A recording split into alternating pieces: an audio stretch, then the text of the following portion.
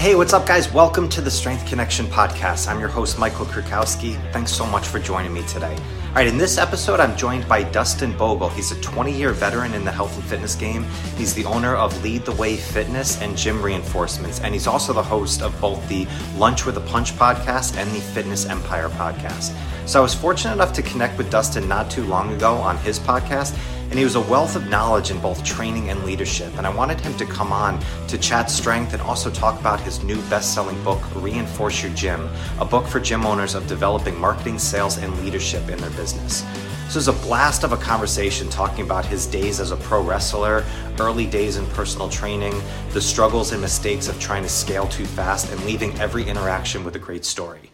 All right, so with that, we'll get right to it. If you like this episode, you want to show the podcast a little love, then please rate and review it wherever you're listening to it. And don't forget to subscribe and catch all new episodes that are dropped every single week. All right, thanks so much, guys. Now let's get on with the show. What's up, everybody? Welcome back to the show. Dustin, what's up, man? How are you? I'm doing great, man. Excited to be here and love connecting with you and what you got going on in your world, man. As always, love talking to a brother from another mother in the fitness industry. So love connecting with you, dude. That's it, man. It's great to see you again. I got a chance to be on your show not too long ago. Had an absolute blast diving into a lot of work that I do. So it's really fun. It's always fun to turn the tables on it. I'm really curious about you. You're a 20-year vet in this business. Have a brand new book out. Congratulations, everybody. It's Reinforce Your Gym. It's right behind Dustin, as you'll see there. It's an Amazon bestseller. So we're going to dive into that. But, we're just going to get into a little bit of the origins as well, to kind of get started. So I got to ask you about wrestling. Okay. Cause I'm a huge fan. And I know you've got a 10-year backstory of being in professional wrestling. I believe before you got into the gym world, how'd you get into that, field? Did you know somebody in there, or how'd that come about? Funny story, man. The same person that introduced me to fitness introduced me to becoming a professional wrestler. Cause like you, I was a fan and I watched it. And, kind of where my whole entry into fitness started was in high school. I was an overweight teenager. So a lot of people, that's their prime. They want to go back to it. I do not. I was overweight, unhappy, and no confidence. And I was really like a hardcore gamer. So I had this magazine called Nintendo Power, and I would stand in the corner facing away from people because I was so antisocial. And I would read that magazine and eat the lunch that my mom packed for me. And I was tipping the scales at 260 pounds. Now I'm a taller guy. I'm 6'2". So I wear it pretty well, but you find old photos of me and like you could tell I was a husky kid. Wow. Okay. They used to call like husky jeans, right? I don't know if those exist anymore. Yes, I remember. I wore those for quite a bit at 13 and 14. I've been in those. I've been in those shoes. So. But yeah, so a friend just one day came up to me and he was like, "Hey man, I'm going to go to the gym today after school. Do you want to come with me?" And it was just like, no pressure. Just like, "Hey, do you want to check it out?" And so I was like, "Hey, let's give it a shot." So I go in and we do a standard meathead workout. So we're doing chest and biceps, baby. Like we're just going to let's go get those pumps going. And that was actually what I needed because I got so like bitten by the iron bug from that pump. Like I felt so like on a high, the endorphins. I was like, oh my God, what have I been missing out on? And it was at that moment that I committed to transform my body. I went with him Monday through Fridays, 5 days a week to the gym. I changed my diet. I lost 60 pounds of body fat. And I got down to a lean 200 with visible abs. And after doing that over 6 months, I said, I'm going to become a trainer. This was the best gift I gave myself. I want to give this to other people now. Wow. And so that was like that entry level way into getting into fitness. But to bring up the wrestling, that same friend, this guy has had a lot of impact on me. That same friend invited me to the gym, said, "Hey, by the way, I also do backyard wrestling. And one day I want to be a pro wrestler and work for Vince McMahon." I said, "What? Like, it's crazy enough. You already invited me to the gym. What are you doing?" His dad, this is a friend of mine named Matt. His dad was a contractor. He built them a ring. And most backyard wrestlers, if you remember watching the news, they were throwing each other through drywall and random stuff. It was on the news, And so he built them a legit 16 by 16 foot ring with like lumber and pads and poles because he said to himself, this is kind of like we were in a little bit of a lower income area. There's a lot of gangs. And so he said, instead of my kids possibly joining a gang, getting into trouble, I'd rather that they're here in the backyard where I keep all their friends could come over. They can wrestle till they're blue in the face, but I will build that for them so they stay here under our watch. And so he invited me and said, "Hey, do you want to come watch a show?" And eventually I raised my hand and said, how do I join the show? I want to become a wrestler and become part of the show. So that's where it all got started, man. That's crazy. It is. Well, I mean, you see some passion there, and as that dad, he's like, all right, let's reignite this passion and give him the tools. You just do. I remember those old, like before YouTube was really a thing early on, you'd once in a while catch these like backyard wrestling things. You're like, what the heck are they doing? They're, rings were made out of anything. You're jumping off roofs onto trampolines and then flying all over. It was like the first blooper type reel. So, that's so cool that he actually built you guys something you can actually utilize and work on. Did you catch kind of the same bug that you did with the iron when you saw wrestling? Was like, ooh, like I need to jump into this and see what's up. Yeah, absolutely. It awoke inside of me a performer that I did not know existed. And one of the things that every wrestler has to do, they got to come up with their character, their persona. And I actually brought that over into fitness when I really went all in on it. But the first question is, what's my character going to be? What's his entrance music? What's he going to wear? What's his whole character? So, like Stone Cold Steve Austin's the Texan that like drinks beer, flips off middle fingers. And like, he that's him. The Undertaker's this undead guy who comes from a graveyard. The lights go out on his entry. So my choice was like, hey, I was always this nice guy. If I have the choice to go the polar opposite, I made this character named Diablo. And so for you guys that don't know. Oh, wow. Okay. So I put flames on my outfit and I came out to like heavy metal. I grew my hair out long so I look all like gothic. And it was just this cool output that like during the day at school, I'm this nice guy. But then when I go to wrestle, I could be this bad guy. I can hit soda out of people's hands and I could turn on this performer. And I didn't know that existed till they gave me that invitation to get in the ring. And so that's essentially like the character I came up with and that performer that I let loose after that. Wow. Was that your first avatar, Diablo, or did you go with a few before that? So then, you can't be a wrestler and get a backyarder and get booked on pro shows. So you got to eventually go to pro wrestling school. We did that. And then we got on the main, they call it the indie circuit. And so we're doing the indie circuit, local shows in LA and et cetera. And I ran that character for a good while, probably a good 5 years. And at that point, my two friends had decided to become a tag team. They're brothers. And so they actually got their toys back here. Oh, no way. That's awesome. So that's the Young Bucks. If you watch AEW, to any of the listeners, they're my childhood friends. Matt Jackson of the Young Bucks is the guy that invited me to the gym and invited me to the So eventually we just decided, hey, let's kind of follow their lead. Let's become a tag team. But at that point, me and my brother had both become certified trainers. And we said, now let's create tag team personal trainers. And so to cheat, we're going to throw protein powder in our opponent's eyes. And I'm going to put a resistance band around their neck. And I'm going to do a choke. My brother's going to distract the ref. So we brought all of our fitness influence. And we were these personal trainers that are, in the ring now. So that was what I did at the second part of my career. And that was a lot of fun. That's so cool. Oh, I would have been a huge fan of seeing that. That's freaking so awesome. It is like where you all of a sudden you get into this kind of avatar and then some of this creativity comes out. It's a really good kind of tool for development and business of kind of stepping into that avatar. Like, who is this person? And now I can be someone different. And it's like, it seems like that was just a trait that you learned like really early on. 100%. Yep. That's so cool. Oh, it's funny. I remember I went to see it was WWF at that time when I was a freshman in high school. So this is like 99. And I saw Stone Cold drive the Miller Lite truck up there, blast the Rock. That was when Rock was the heel. And I'm looking around. I was always fascinated by the logistics of putting things on, how programs and how companies put these big, huge spectacles on. And I'm looking around and everything, all of a sudden you hear the crash and everybody starts coming in, everybody gets up on their feet. And it's such a huge just experience that you had.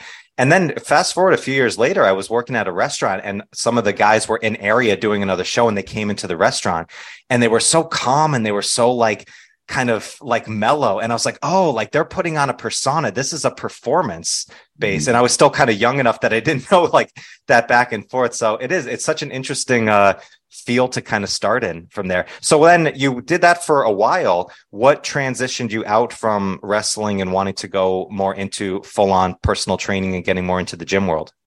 So it's actually a story in the book, and it's essentially a time where I just was having reflection, because I did put myself a time limit. I got into it when I was like 18, and I said 10 years. If I don't have a big contract on the table, if I'm not seeing good money by 28, I'm walking away. And I just had that number in my head because I also knew the industry, and it is a young man's game. There is not a lot of late 30s or 40-year-old guys getting into pro wrestling and starting their career. So if you don't really get like a lot of momentum in your 20s and early 30s, it's going to be a very, very difficult battle. Not saying it's not possible, but it is a young man's industry. So I knew 28 is my deadline. I'm going to put on myself. Near the end of my career, I got booked for a tour in Mexico, and the guy offered me good money, $2,000 for a 2-week tour. And we were going to do 5 or 6 total matches. And I was going to wrestle Rey Mysterio's uncle, Rey Mysterio Sr., every night in the main event. And I'm just a natural heel bad guy in Mexico because I'm a white guy, and I'm going to walk out with an American flag, and I'm going to scream Mexico sucks, and they're going to hate me. Actually had people throw batteries at my head. I got a cup of piss thrown on me. Oh my God. It's just, it's wild. That's what wrestling is. That's a commitment to the game right there. So we do our first couple shows and everything's good. The crowd's wild, but I noticed the crowd's a little light. I was expecting a few thousand. We had like 600 or 800. And so, that's kind of like business in wrestling, is the promoter has to take these really high profile wrestlers. He's got to market it. He's got to get flyers, and he's got to run ads. He's got to tell people. Nobody knows about a show unless you market it. And so this is pre-social media. So imagine how difficult it is there. It's almost all print and flyering. And so, the crowd's a little light. By the third show, Rey Mysterio Sr. flags me over, and he says, the wrestlers are refusing to perform. The promoter admitted to us he's out of money. He didn't sell enough tickets, and he doesn't got enough money to pay us. And so we're walking out on him. And I said, I'm with you guys. Whatever you guys are doing, I'm with you, because I'm here in Mexico. By the way, Michael, I checked every box you need to check to disappear and die in Mexico. I went with $200. I went with a cell phone that did not work internationally. I lied to my mom. I didn't tell her I was going to Mexico because I knew she'd freak out. So I told her I was just doing a wrestling tour. And I had spent all the money, and now I find out the promoter, and I had no return ticket. It was one-way ticket. So it's my gosh. These are all the boxes you check to go die in Mexico. Really? Yeah. This is the start of a movie. Yeah. Yeah. And so then we get to the bus, and immediately the doors bust open to the stadium. All these angry fans come running out. They point at our bus, they run over, and they start shaking this thing. They're like, come out, come out. We paid money. You need to come out and perform. The bus driver kicks on the engine. He speeds away, and we stop in this little town not far away, and we kind of just like hunker down. We eat street tacos. We talk about how are we going to get home? What are we going to do? And so luckily a referee said, hey, I see you're scared. I see you got no money. I will forward you the money to go and fly home, and I will drive you to the airport in the morning. Because all these guys are, they're natives. They're here from Mexico. They got family. They'll find a way home. I could see you're like feeling like a fish out of water. Yeah. And so I asked him desperately, give me your address. I'm going to send you the money. He refused. He drove me to the airport. He bought me a ticket, and I flew home. And so the reason I share this story is because on that flight home, I reflected on the power of money and how it's very emotionally charging.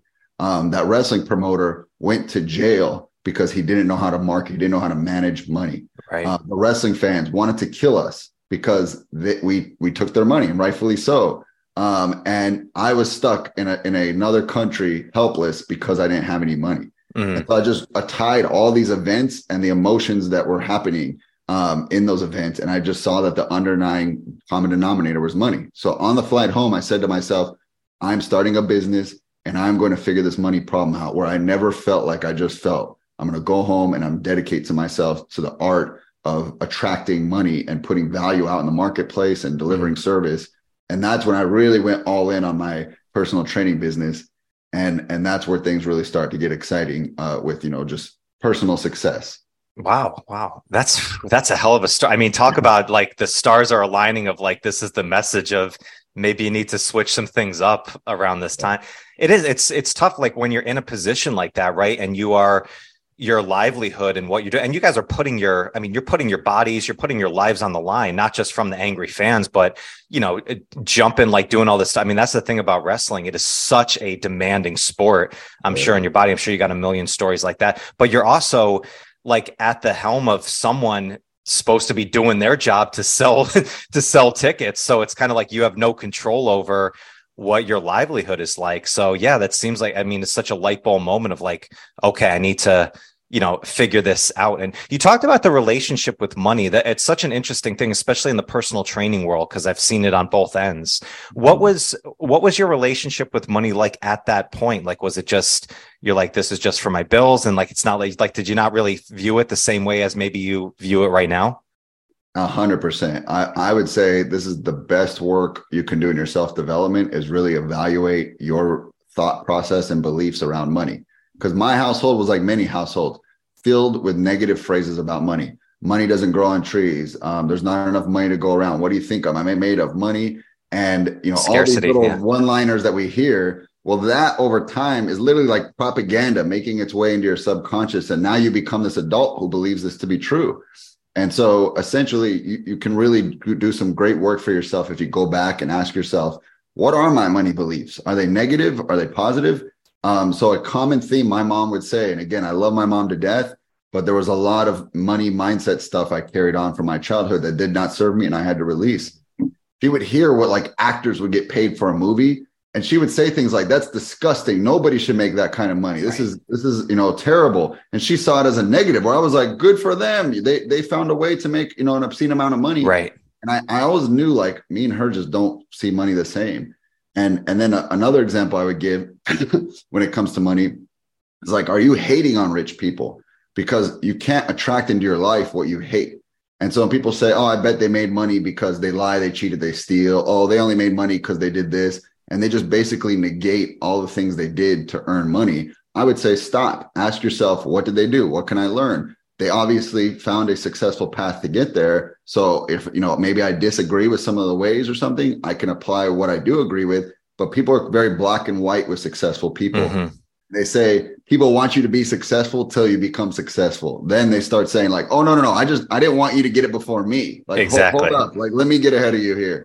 So it was a really good thing for me to do and do some deep dive into that mindset. Yeah. It is. And it's a mindset that transcends across a lot of different things. It's that scarcity mindset where if you made $1, it means you took it away from somebody else from there. It's like, no, it's where, money and there's an abundance of it. I remember same type of thing when Alex Rodriguez signed a deal with the Texas Rangers, and it was like a $200+ million deal. And it was the first like over $200 million contract and I remember a conversation with someone like, no one deserves that type of money for playing a game.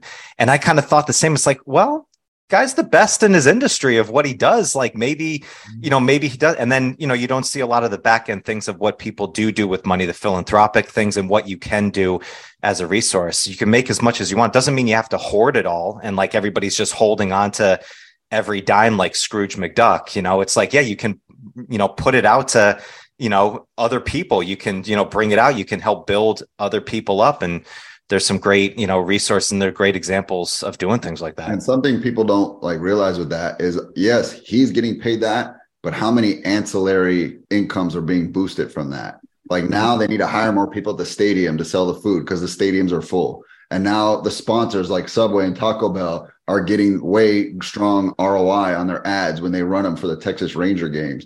And, now the team that works for that baseball team are going to, get paid more because their business is bringing in more and they're making it more profitable. So it's like, yes, he deserves that because his audience is commanding that level of value in return, and I'm sure they have an ROI they're seeing based on what they're paying him. And just think about that. Like we focus very much on the public facing person and what they're getting paid, but how many other mouths are getting fed because of that? Exactly. Level, right. So, yeah. And how much energy out for, I mean, and this is just one example, but how many, young kids or other people who aspire to be something like that and saw an inspiration and to push them into that. There's things that you can't quantify from people just doing their absolute best and giving their all. And I had that for a long time too. And, I had these different backstories, behind it as well, because it wasn't something we talked about very freely. Growing up, I grew up in a nice home, suburban, the father did a really successful business, but it was always just kind of, yeah, everything's okay. We didn't really talk about it. Wasn't here, wasn't there. And I had to do a lot of work personally myself, the same way of like, yeah, you can earn more actually when you charge more, when you actually deliver, then it's actually engaging me more in my process. It's making me challenge myself to be even better. And I can actually be a better coach. I can be a better business leader. I can be a better manager when I'm, pushing that envelope and making more than maybe what I thought I necessarily deserved. Absolutely. Yeah. I love it, man. Yeah. So when you got into so how did you get into personal training then? Because I know then you own gyms, then you built your own business there, and built that up to a 7-figure business. Did that only in a few years, which is amazing, to do. How was this kind of road there? Did you work as a personal trainer for a bit and then transition out, start going into leadership? How did that work? Yeah, great question. So I started training people in their homes. I started a side business training people in my garage, and just basically hustled my face off. And one of the lessons I teach in the book is like revisiting your hustle muscle, because everyone's kind of gotten lazy on getting leads spoon fed to them from social media and just digital marketing. Not enough people are going out and doing the belly to belly guerrilla marketing and talking to people. I built that business off of Craigslist. Like I just literally posted every night on Craigslist and just got new leads, new sale calls booked for the next day. And so I did that. I put flyers all around town. I joined Chamber of Commerce. I really just focused on getting people a great feeling. A lot of trainers would focus on the workouts, but I was very focused on how do people feel? Because if I make them addicted to the feeling, they'll never leave. And then they'll think to themselves, oh, there's going to be this feeling deficit. Most of the brands that exist, somebody feels a certain way when they buy that brand. There's like this sense of dopamine rush when you open up an Apple product or you buy something from Disney or, whatever your favorite brand is. They make you feel good that you're doing business with them. So I didn't focus so much on the workouts, because the wrestling lesson I learned is everybody remembers the beginning and the end. Almost everybody forgets the whole match. Right. The entrance music, it's got to be big and fireworks. And then what was like the final few minutes and who pinned who? And, that's what most people remember. So all right, how do I take this to a workout? The greeting. I'm really jazzed up. Hey, how's it going, Sarah? Welcome in. I'm so excited you're here. We're going to get you feeling good. We're going to get a workout. And I'm just pepping her up. That's like that. I call it shock your senses. I want to hit your sight, your sound, your touch. I'm going to run over and hug you. I'm going to be loud. I'm going to, do all these things to engage all your senses. And that way, I'm commanding your attention, my voice. So you look at me, I'm getting all your senses engaged. That was always like how I started. And then the end, I always told a story. And a lot of trainers, they miss out on this huge opportunity. Tony Robbins says one of the secrets to how he gets so many people to retain his information is he gets people very physically active at his events. If you've ever been to one, there's a lot of breaks of jumping up and down, everybody air guitar, and we're going to water hose the crowd. And we're going to do a lot of physical activity. As he said, when the blood's flowing in your brain, it's more receptive to information being put in it. Right. Well, hey, coaches, trainers, you just got someone to work out. They are receptive to information. It's a great time to teach. And so I would tell stories, whether it was a story I read in a book, a story from my life, a story about another client. And people would literally say, Dustin, I hear you echoing in my mind throughout the day. And so I was staying in their head all throughout the day, and they were remembering it. And they were even tagging me on social media. They were telling their friends, oh, my coach told this awesome story. You got to come join. They didn't even talk about the workouts. They said he tells the best stories. And so these were the things that I did to make myself unique, because I wanted to bring something different to the table than what all the other Me Too gyms are, which is we got the best workouts. We have the most state-of-the-art equipment. We have the cleanest facility. We have the most certified trainers. That's what they call the red ocean, right? You want to be in the blue ocean. Where is there nobody existing that nobody can price shop you, because you are your own unique product. And so that's kind of what allowed me, I believe, to go to that 7 figures in 3 years, is that we went to gym 1, gym 2, gym 3. I opened 6 gyms in 6 years. Mm-hmm. It was because of this big, like word of mouth going around in the Southern California area where we were at. That's awesome. That's really interesting, because I know a lot about like setting the tone, right? It's like get that energy up, but closing it out with a story. I really love that. And it's funny, like if somebody says like, let me tell you a story, like you just perk up right away, right? It's all, it's like, oh, cool. Like I love stories. And I just came from a summit like that, where some were very energetic. Others were very more kind of like sit in a chair, kind of like Wayne Dyer, and bring you in. You're almost leaning into like, listen to every word, but every one of them was like, let me tell you a story. And when you hear that, that's awesome. I love, and it is to close it out. It's like to finish it off, not just to finish your workout, but hear it with a story, something that they can resonate with. Because that was one of always the challenging things when I worked in person that I talked about a lot with the team, of like that retention, like leave them thinking about what they're going to do after. When they're in front of you, they're doing great. But once they walk through the doors and they get into their car, and then they're bamboozled with, fast food and just negative mindsets and all these other things that are trying to prevent them from doing it. It's like they're only in front of you for 30 minutes or an hour. They got another 23 hours of all that other stuff. You better plant those seeds and get that in, because otherwise they're relying on motivation, which is inevitably going to fade. Yep. One of my favorite stories to talk about is belief, and how Roger Bannister was being told he's going to die if he tries to run a 4-minute mile. That the science literally said the human body cannot run a 4-minute mile. If you attempted it, you would die. Your heart would stop. And then when he did it, within that year, 12 more people ran a 4-minute mile. And so it just took someone to be the trailblazer and break a record and a belief. So what I tell my clients, if I was coaching him or wrapping up, I would start with that, and I'd say, what are your beliefs that are holding you back? What is your version of 4-minute mile? Is it my culture loves carbs? Is it I'm 40 and I've gone through menopause? Is it I've had kids, it's too late for me? It's I'm too old. There's a belief holding you back. I could guarantee there's another person in the world that does not share that belief, and they've transformed their body. The one thing holding you back is belief. It's not my macro plan. It's not my workouts. You don't believe you can get results. So therefore it's a self-fulfilling prophecy and you don't get them. And so these are the things that I often went into as mindset, because the workouts I delivered, the nutrition I prescribed, the mindset coaching, like you said, I had no time planned with them. They were coming in, working out and leaving. So I had to build it into my system that, like, at the end of every workout, while we're stretching, I'm going to do a mindset teaching lesson. And now it's like a show. Again, this is like wrestling lessons. I was like, now I don't have a session. I have a show, and people won't want to miss the show. I didn't have, missing clients that weren't attending because they couldn't wait to hear the story of the day. It's like before Netflix had binge watching, they were binge taking sessions, right? Like they didn't want to miss one Monday through Friday, because it was like episodic, one built off the other. So that's just an example. I'm just telling people, pull them from your books, pull them from your stories on social media. Tell your story, tell a client story, pull them from everywhere and start a document. At one point, I wish I saved this. I had 50 stories that I would just kind of like cycle throughout the year. So just start collecting them and start telling them. Yeah.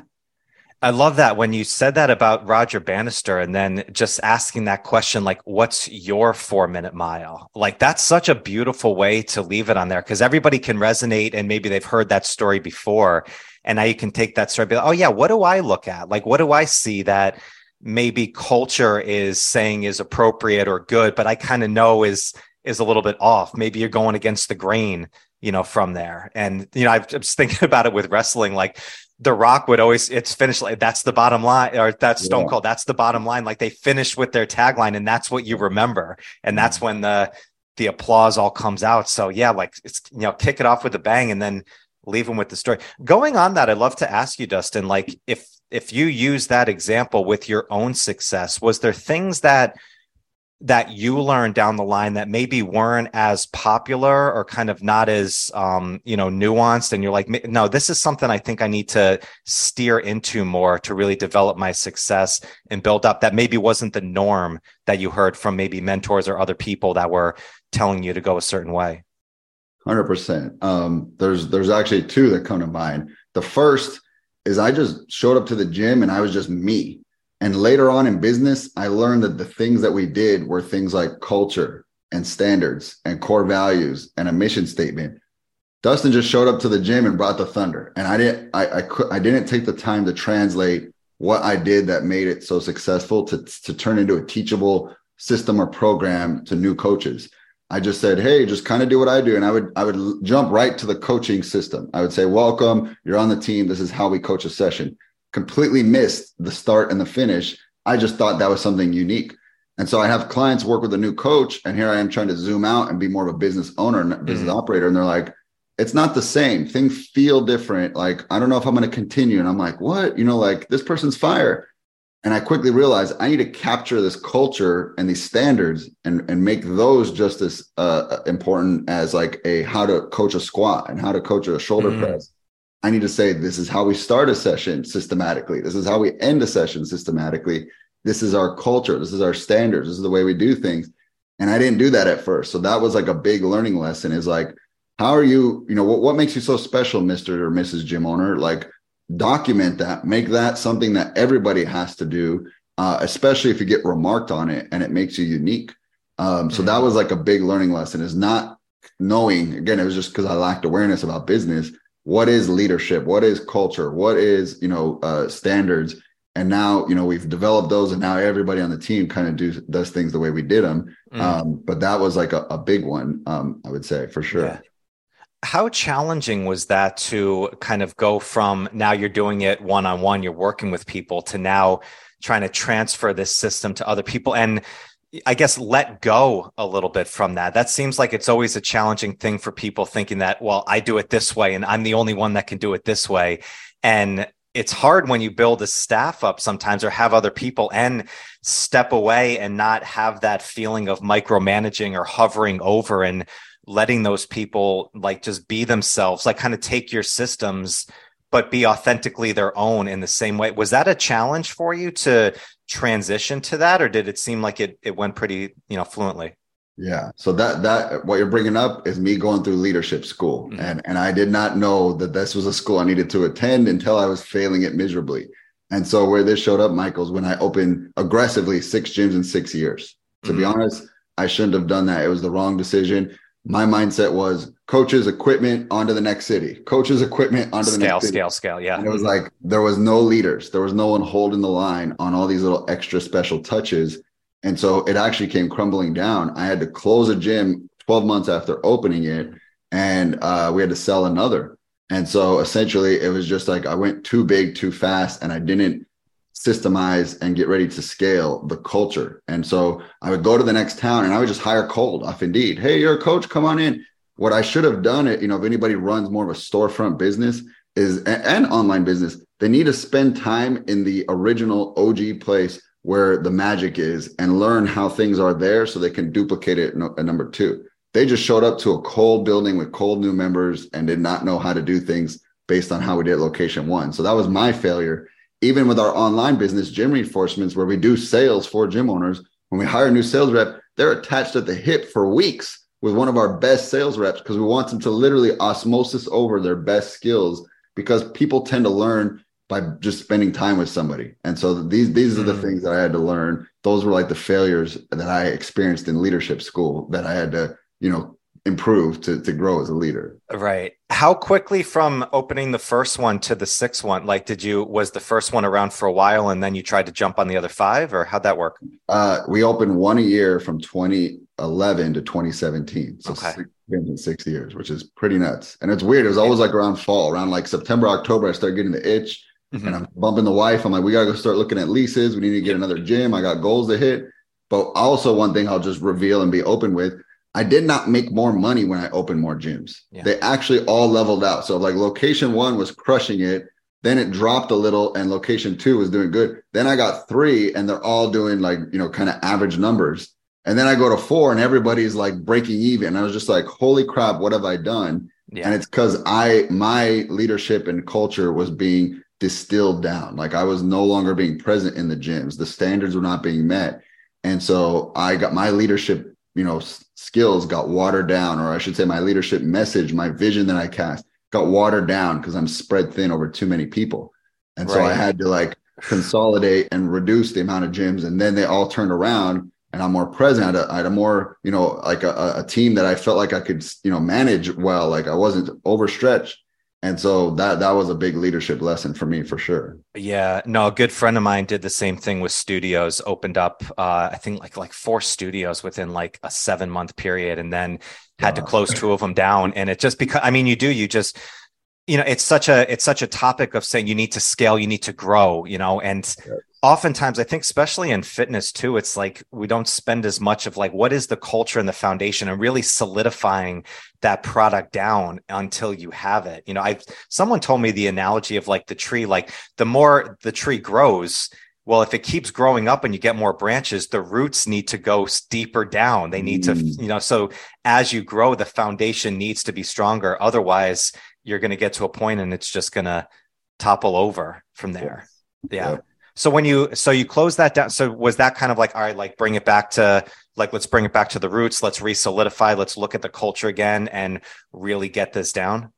Yeah. And so, yeah, I absolutely went to my top 3 gyms and just kind of stayed there. And those are the 3 that we still run to this day. They're in my best markets. Again, I just went into a city because it had high income and I thought we'll crush it with training.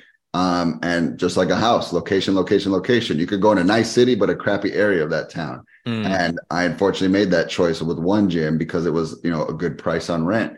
But eventually I got to a place, post COVID where I was like, I only have so much capital and I will only be able to open so many gyms in my lifetime. I need to expand my reach into the industry.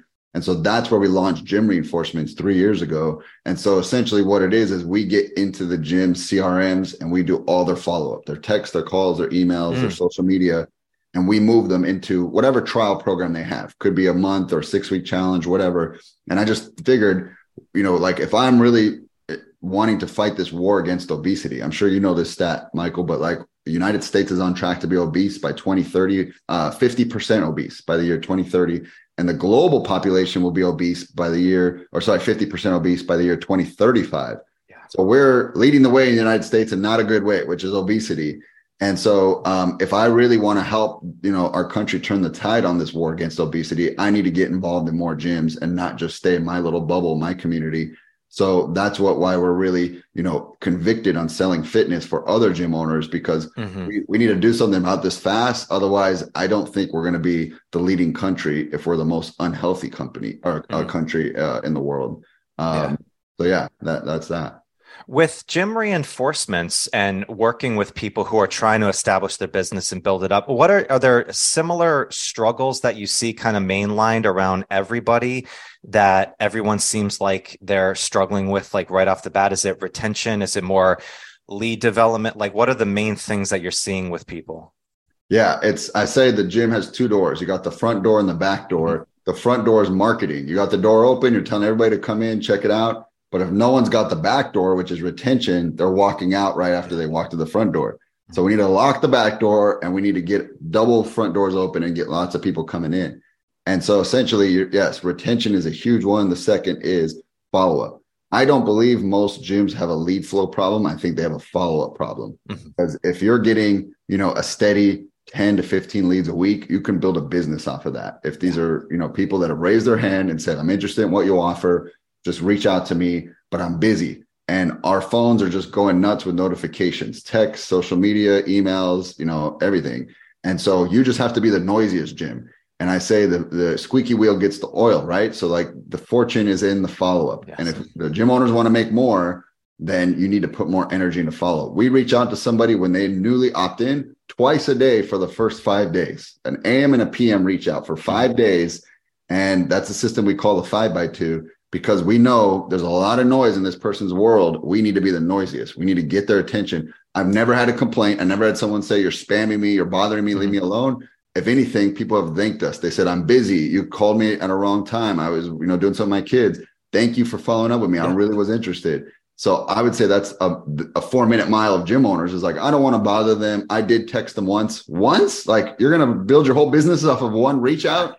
You need to do aggressive follow-up. And I've just seen how this can change a gym owner's business when they put more energy and resources into that. Yeah, it is. It's weird. I mean, even on the online front, like people think like you're going to put out one post and people are going to magically just, thank you for throwing this post out here. Please sign me up for your program. It's like, it's not how it works.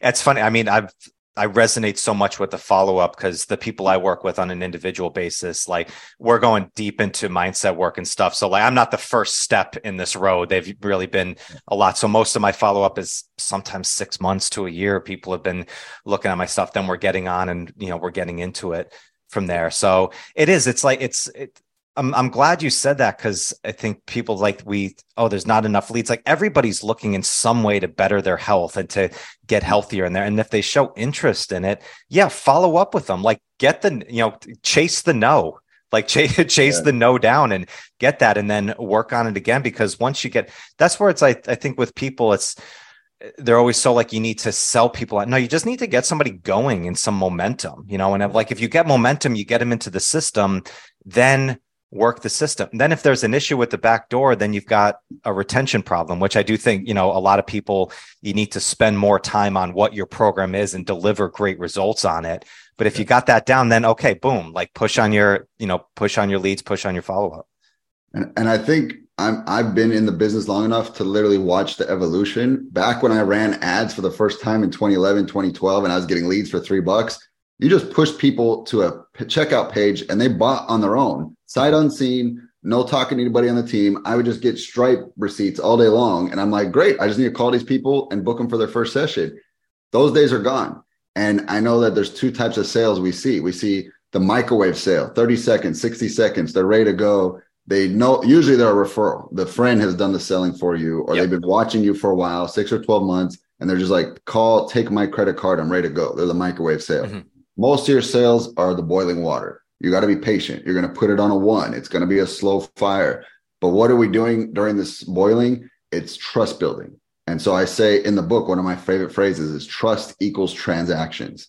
And so if someone does not trust you, they will not buy from you. And if they've been burned, which many people have said in our gyms, and I'm sure other gym owners can resonate, I went to this gym and they double drafted me. I went to this gym, they said they're going to help me with nutrition. They never did. I went to this gym, the coach was a jerk.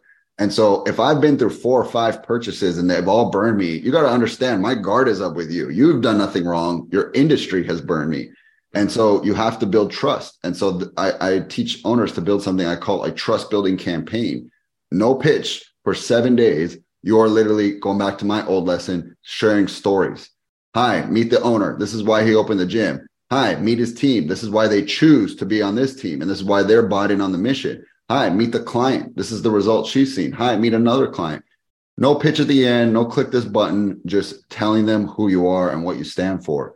And then at the end of that, you can go into, doing follow-up. But I just say you got to do more work these days to make a sale, which I know sounds exhausting and defeating, but it's just the game. And if you really are convicted and passionate about helping people with fitness, you would not be afraid to do this. And that's why I get so fired up and I'm so strongly, convicted to get people into the gym, because I know I'll change their life because of what it did for me, Michael. Absolutely. No, I love it so much. And it's such a timing thing, like if it's the right timing for someone, like they're going to go in. If they don't get in right now, okay, it's time. Keep following up, keep cheering them on. I said this for a while, like even if when I was building my book, I was like, even if you're not training with me, I still feel like your coach. Like I'm still going to cheer you on. I'm still going to ask you about what you're doing. And then eventually when it's time where you need that help, you're going to be in. Because I built when I first got into this job 15 years ago, like I built it from a front desk. I was just working the front desk, greeting people and just asking, hey, what are you doing? What's going on?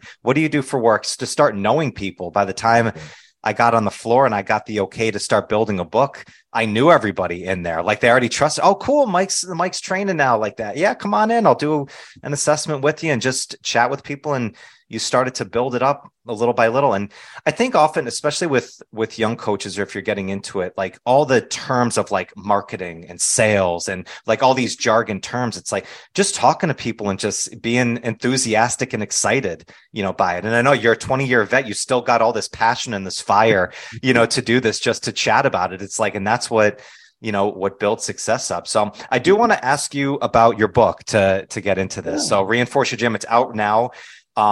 You said this kind of took a piece of your soul to get everything rolling. So how did this book come about? Like, first off, like, was this book in your mind for a while that you wanted to write and then kind of got it? Like, how did this whole, book come about?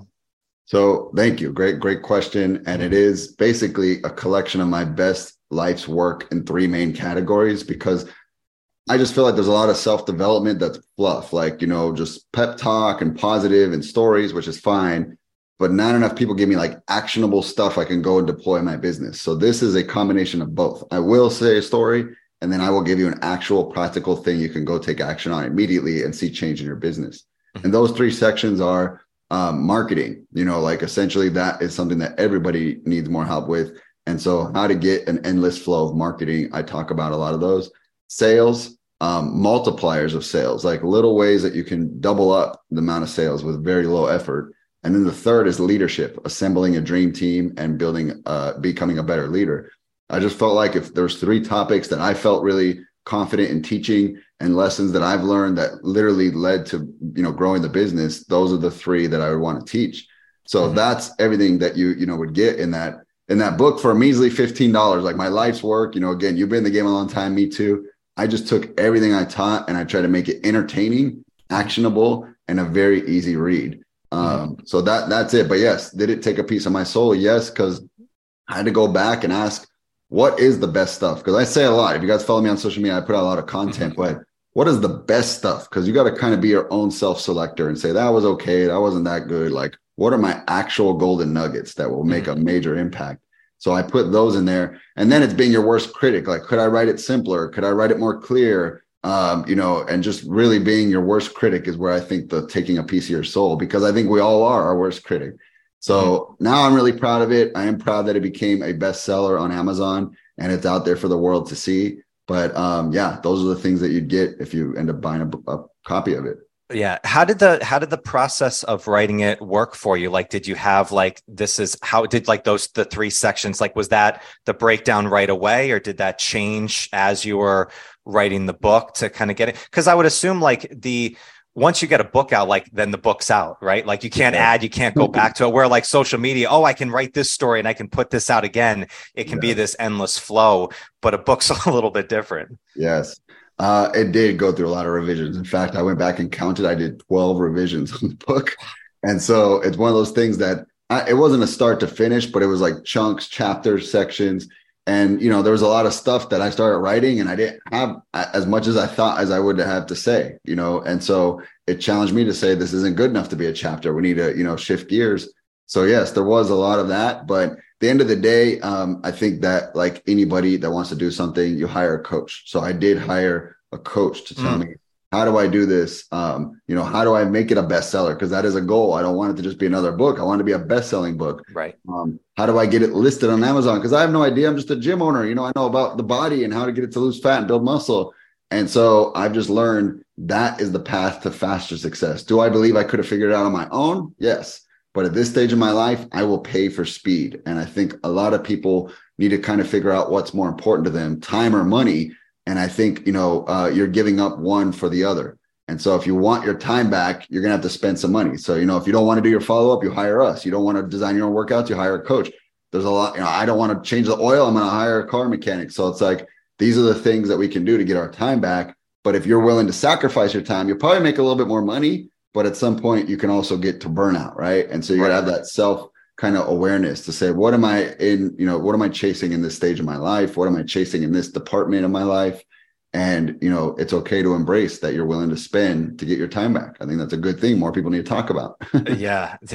12 revisions right there. You really kind of have to, look at these things that are so passionate about you and look objectively on them, be like, do I need to keep this in? Do I need to not? But I'm so happy you said that about, about hiring a coach, I think it goes back to the money mindset that we were talking about, right? Like and we see it so much in the health and fitness business of people like, no, I'm going to figure out how to do it on my own. Well, if you just, if you spend a few $100 and you actually get this down and get a coach to give you the framework on it, you're probably going to save a shitload of time, down the line. So from a beginning kind of first thought into now, it's out, how long was that time frame to get this book out? So at first they were targeting 90 days, but it took closer to 5 months. So, it is something you got to lock in for the long haul. And it's a good gut check for you because it's probably the same talk you give to your clients. Well, it's time to, do the same.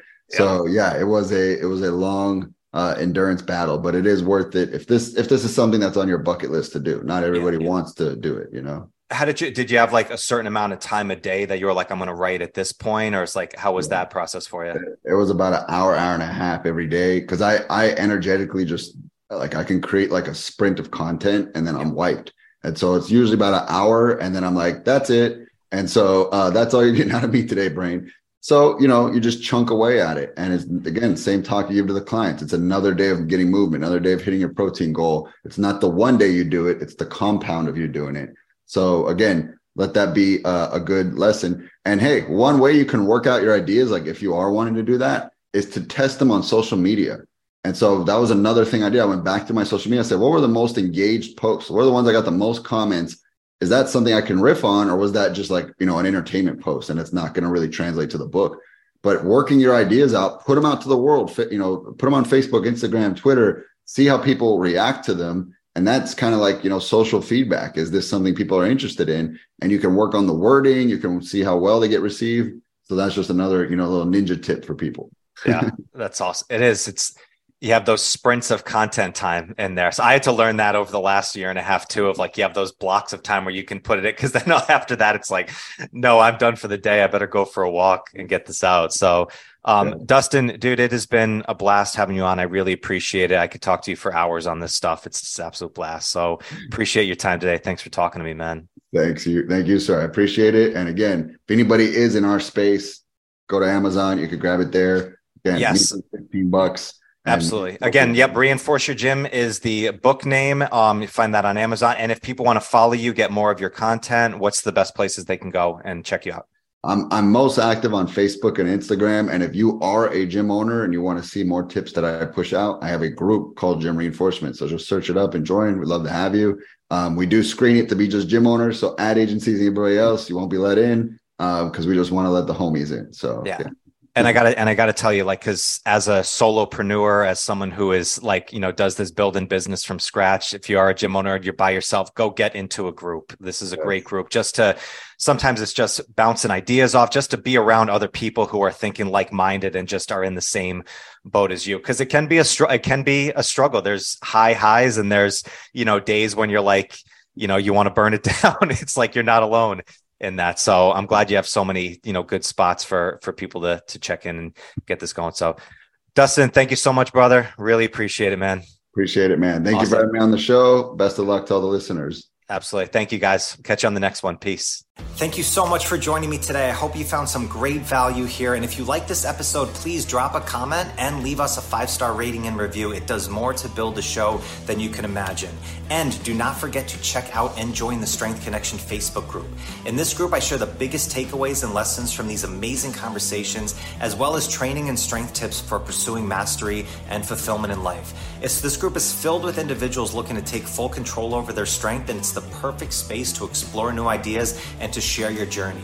And you'll also get exclusive access to these Strength Connection Mastery seminars. It's a deep dive into the physical, mental, and spiritual training that you can begin using immediately. So do not wait, go now. Seriously, go. All right, much love to you. Thank you so much, and I'll catch you on the next one.